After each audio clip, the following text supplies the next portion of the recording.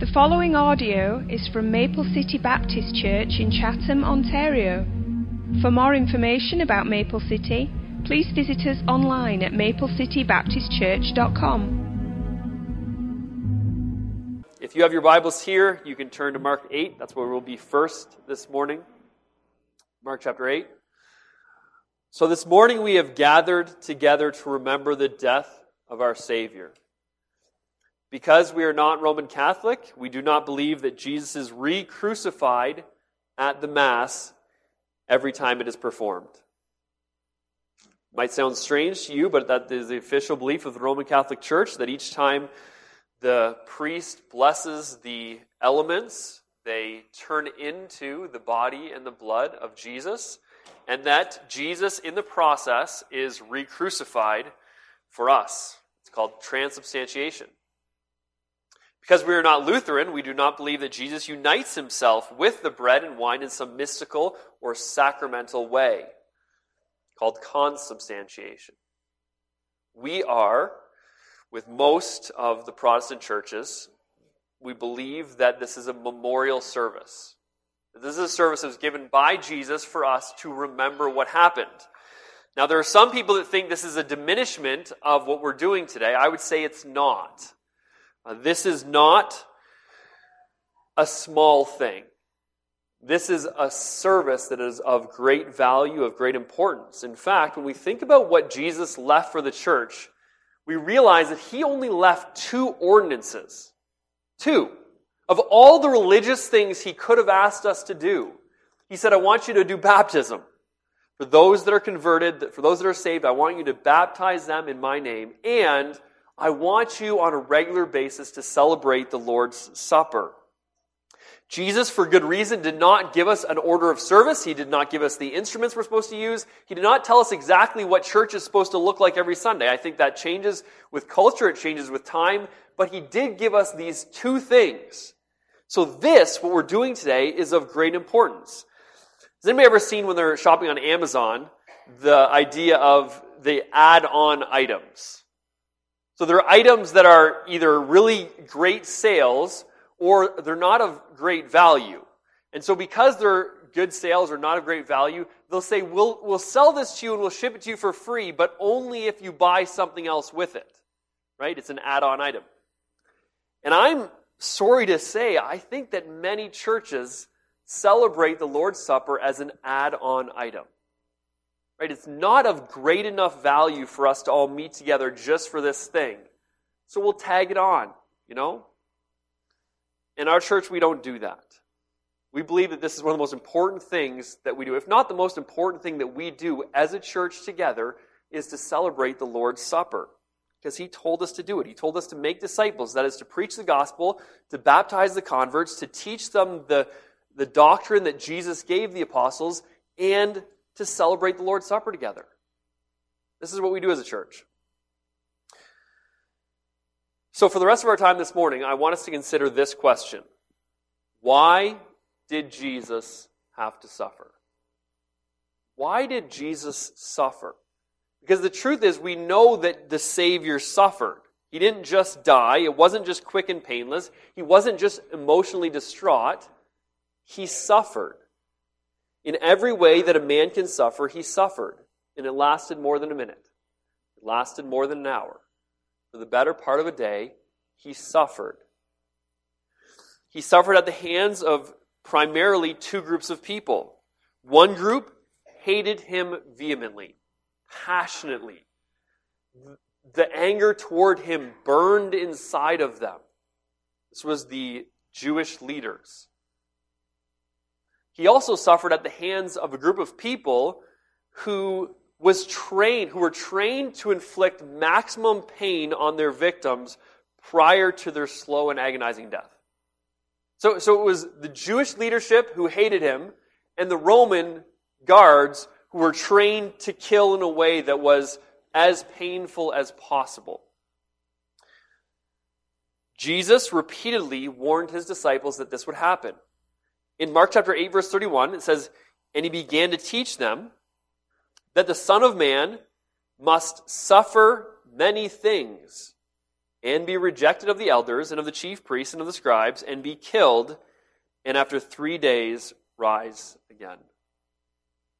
Jesus made a point to tell his disciples that he would be suffering many things, including rejection, before he was killed. On this occasion, Peter interrupts. He says something to the what we would consider something like, over my dead body, right? Peter is, be it far from me, Lord, it's not going to happen. As long as I'm here, I'm not going to let that happen to you.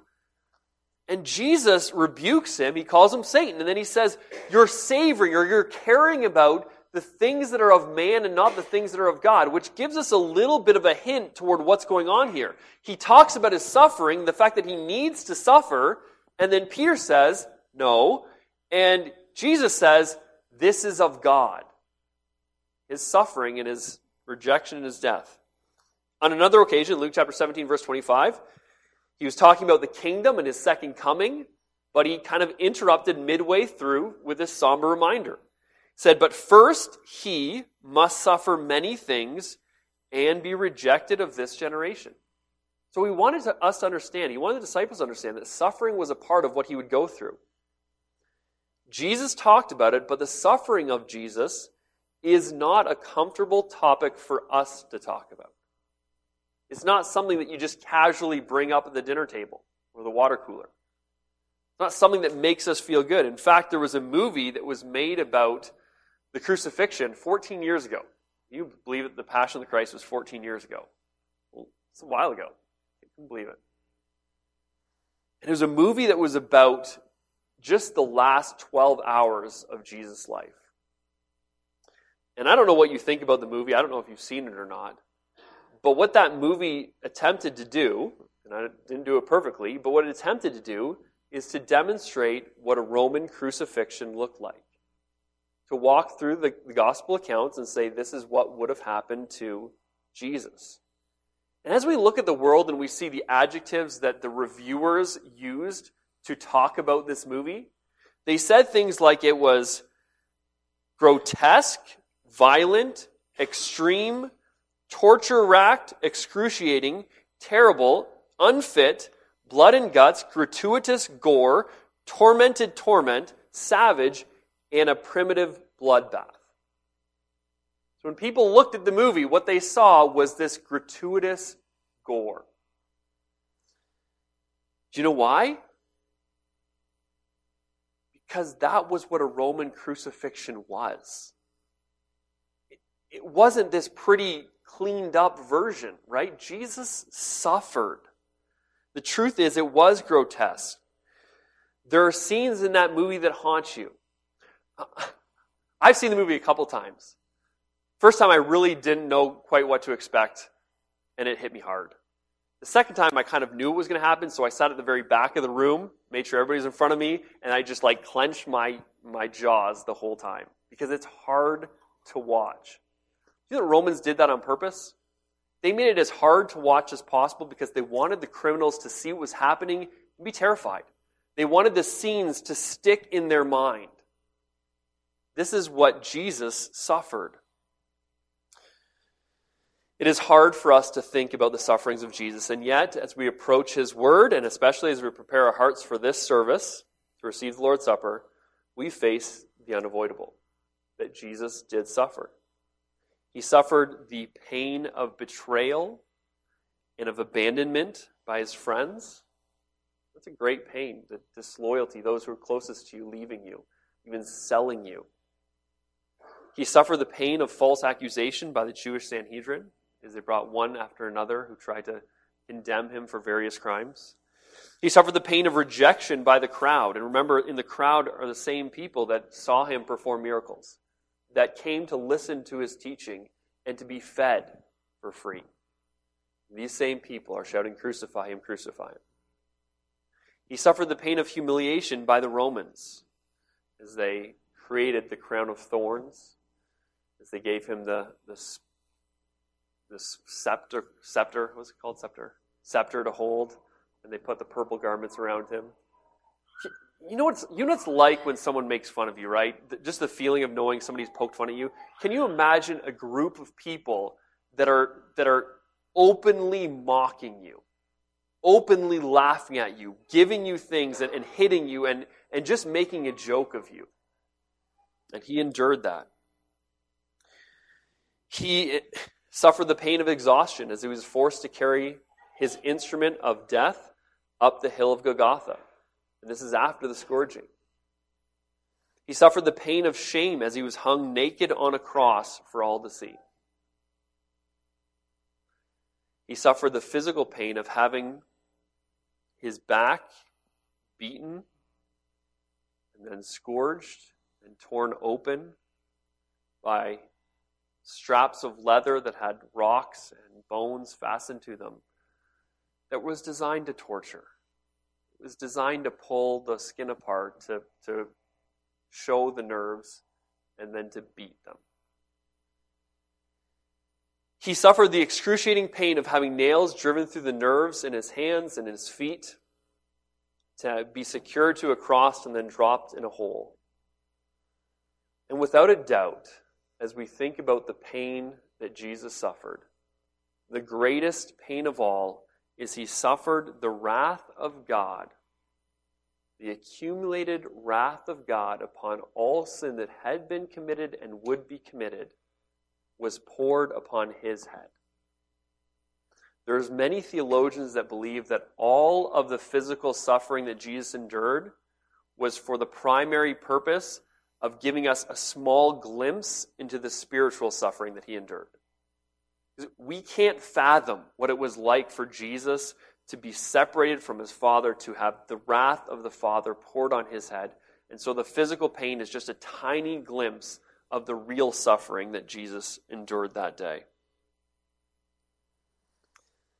And so we come back to our question, why did Jesus suffer?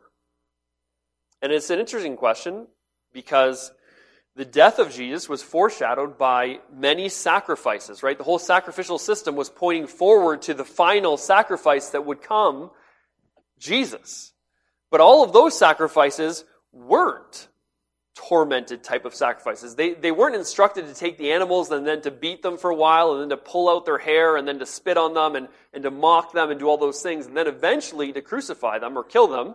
No, it was actually a fairly humane death that the animals would endure. So all these sacrifices were fairly painless. The point was that a death was required in order to cover the sins. So why is it now that the Lamb of God comes and yet he must suffer? Why is he suffering when they didn't? Well, I don't believe that Jesus suffered because it was required for God to forgive sin. Yeah, I think that the sacrificial system pointed forward to a sacrifice that would come and that Jesus' death, his perfect life, and then his death was enough to pay for sin. But the Bible does make it clear, both in the Old Testament and New Testament, that Jesus needed to suffer. And so why did he need to suffer? And I want to give you this morning one primary answer and then a few reasons for that answer. Okay, and so we're going to look at 1 Peter chapter 1, verse 10. Peter writes in 1 Peter 1:10, of which salvation, and he's speaking about the salvation of our souls, he says, of which salvation the prophets have inquired and searched diligently, who prophesied of the grace that should come unto you. So you have to picture the prophets of the Old Testament searching diligently into the matter of the gospel, of the salvation of our souls. How is that going to happen? They want to know, and so they're searching for this information diligently. But they were prophesying of grace that would come both to Jews and Gentiles. He says in verse 11, searching what manner of time the Spirit of Christ, which was in them, did signify, when it testified beforehand the sufferings of Christ and the glory that should follow. So what he's saying here is that the Spirit of Christ was in the apostles. And the Spirit of Christ was testifying of the sufferings of Christ and the glory that should follow. So, if we want to know about the suffering of Christ, we need to start back in the Old Testament where it was first prophesied about, where the Spirit of Christ first said, this Messiah, the Christ that would come, would suffer. kind of interesting. Jesus is prophesying through them about his own suffering. Another thing that's interesting is that when we look at the prophecies of the Old Testament, there's an overwhelming number of them that deal with the suffering of Jesus. It's actually interesting that there's so many aspects of Jesus' life that they could have prophesied about, and yet so often we find them prophesying about his suffering. We find that his betrayal, even to the amount, is prophesied, that the disloyalty of the disciples is prophesied, that the plucking of his beard is prophesied, spitting, being beaten with a rod, the scourging that he would endure, the piercing, the humiliation of being hung naked while surrounded by a bloodthirsty crowd, his face being unrecognizably beaten, being put to death as a criminal. I mean, all of that was talked about by the prophets. And so what were they all getting on about? Well, if we want to see the greatest passages about the suffering of Jesus in the Old Testament, we'd look at Psalm 22 and then Isaiah 52 and 53. We don't have time this morning to do all those things, but I want to show you one verse in Isaiah 53. I think this gives us a little bit of a key to the answer to our question. Isaiah 53 verse 10 says, "Yet it pleased the Lord to bruise him. He has put him to grief. When thou shalt make his soul an offering for sin, he shall see his seed, he shall prolong his days, and the pleasure of the Lord shall prosper in his hand. He shall see the travail of his soul, and shall be satisfied. By his knowledge shall my righteous servant justify many, for he shall bear their iniquities." What's interesting here is the first phrase. And I've read Psalm 53 many times. We've had it read in services many times. And it's always curious to me that it says, "It pleased the Lord to bruise him." What is that? Is it kind of a weird thing? Like God is receiving some kind of pleasure from the beating of Jesus? And when I looked into that word, it doesn't mean pleasure like we think of pleasure. It wasn't like he enjoyed it. It was more along the lines that this was his plan, this was his design, this was his will. And so it was the will of God that Jesus would suffer the way he did. And when we ask the question, why did Jesus have to suffer? Our first and primary answer is, because God willed it. Just surprising, it's shocking, but God willed the suffering of Jesus. And ultimately, if we were to think about it, we would have to arrive at this conclusion, right? Because if God is sovereign and he plans all things from the beginning to the end, that he knows when he creates the world, everything's going to happen, and that Jesus is crucified before the foundation of the world, that he's been slain. The Bible tells us that. Then we have to recognize that this was a part of his plan. And even in Acts chapter 2, when Peter is talking to the Sanhedrin, and he's telling the leaders about what happened, he recognizes that though they did what was evil, it was predestined by God that it would happen. This was God's plan. It's God's will that Jesus was bruised. So, why is it God's will? And here is where I want to give you 3 reasons why I think it was God's will that Jesus suffered like he did. The first one is this: to demonstrate the wickedness of sin and the holiness of God. When we think about the suffering of Jesus, when we think about what he endured, we see very clearly the wickedness of sin and the holiness of God. The horror of the cross reflects the horror of our sin against a perfect and holy God. And in a world where sin is always taken lightly, right? It's never a big deal. People actually laugh at the idea that things are sinful just because God says they're sinful. And so in a world like this, we need to be reminded that sin is a big deal, that it is grotesque, that it is gruesome, that it's ugly, that it's serious. Right? I think the regularity and the commonality of sin, we must understand it does not make it any less evil or any more safe. God hates sin, and he hates it for a good reason. And every time we encounter sickness and sadness and pain and difficulty in this life, let's be reminded that the root cause of all of those things is sin. God hates sin because he loves his creation. God hates sin because he loved Adam and Eve, because he loved all of his creatures, because he loved the world he created, because it was good, and then sin ruined that. And so God justly hates sin, and it is a big deal. And it's such a big deal that he willed his son be beaten and tortured so that we could get a picture of how gross it is, of how wicked it is. It also shows us how holy God is. He's so separate from that. He's so different from that. Sometimes we don't think sin is a big deal, and that's because we're just so unholy. We're just so used to it. It's so commonplace. And it shouldn't be. God is very different. But even in this point, I think we also see the depravity of mankind. Right? It's not just the wickedness of sin, but it's the wickedness of man.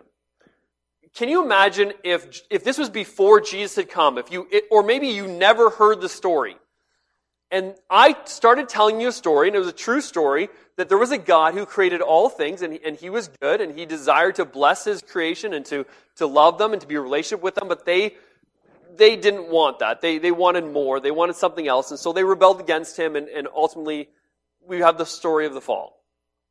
And then, I said later on, God sent his son, and he came to the earth, and his son lived a perfect life. He never did anything wrong one time. And he went around the world, the country, healing people. And being kind to people, healing lepers, giving the blind their sight, even bringing people back to life.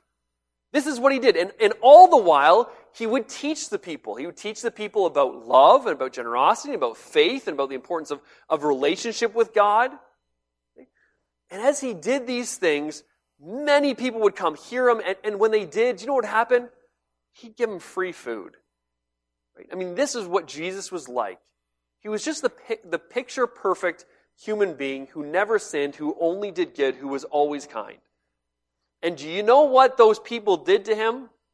And everybody would think they made him their king. Right? They recognized his goodness and said, "We want you to rule over us." And the answer is the exact opposite. They made him into a criminal. They conjured up false accusations against him. They put him in front of a crowd, convinced the crowd somehow that had seen the miracles and convinced them to yell, "Crucify him," and then they tortured and killed him in the worst way possible. This is mankind.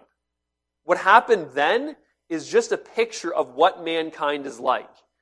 We are sinful. We are messed up individuals. We're messed up people.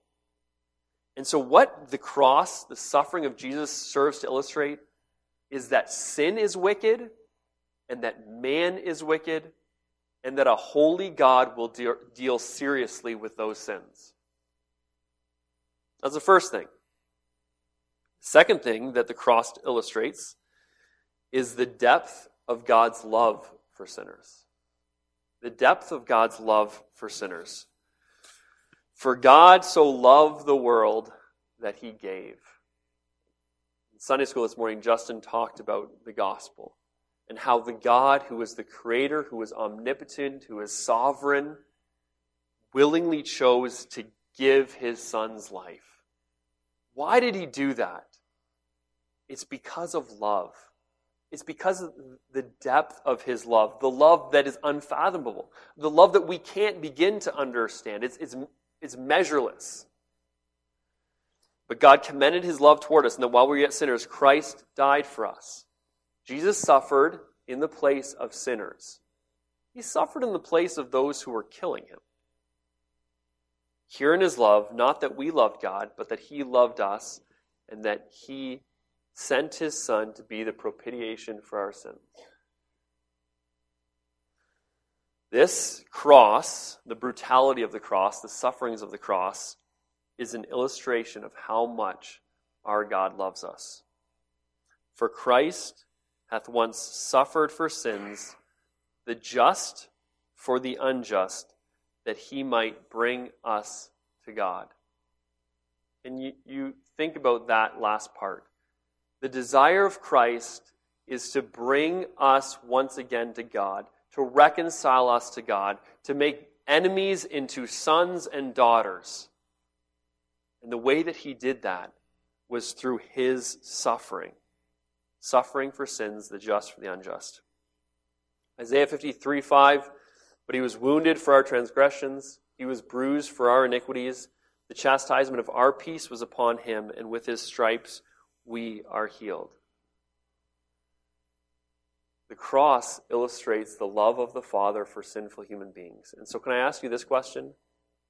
Do you know how you are loved by the Father? Do you understand how much the God of heaven loves you? Each of you? And enough to send his Son to die like that? To suffer like he did? When Jesus suffered on the cross, he wasn't suffering just to be some kind of example or a hero, or it wasn't about that. He came willingly. He put himself under that willingly. That was part of the whole plan. And it's to show us how much he loves us. That he loved us that much. And so he came and he suffered to show us the sinfulness of sin and the holiness of God, to show us how much a holy and righteous God loves sinful people. And finally, it was to identify with us in our suffering.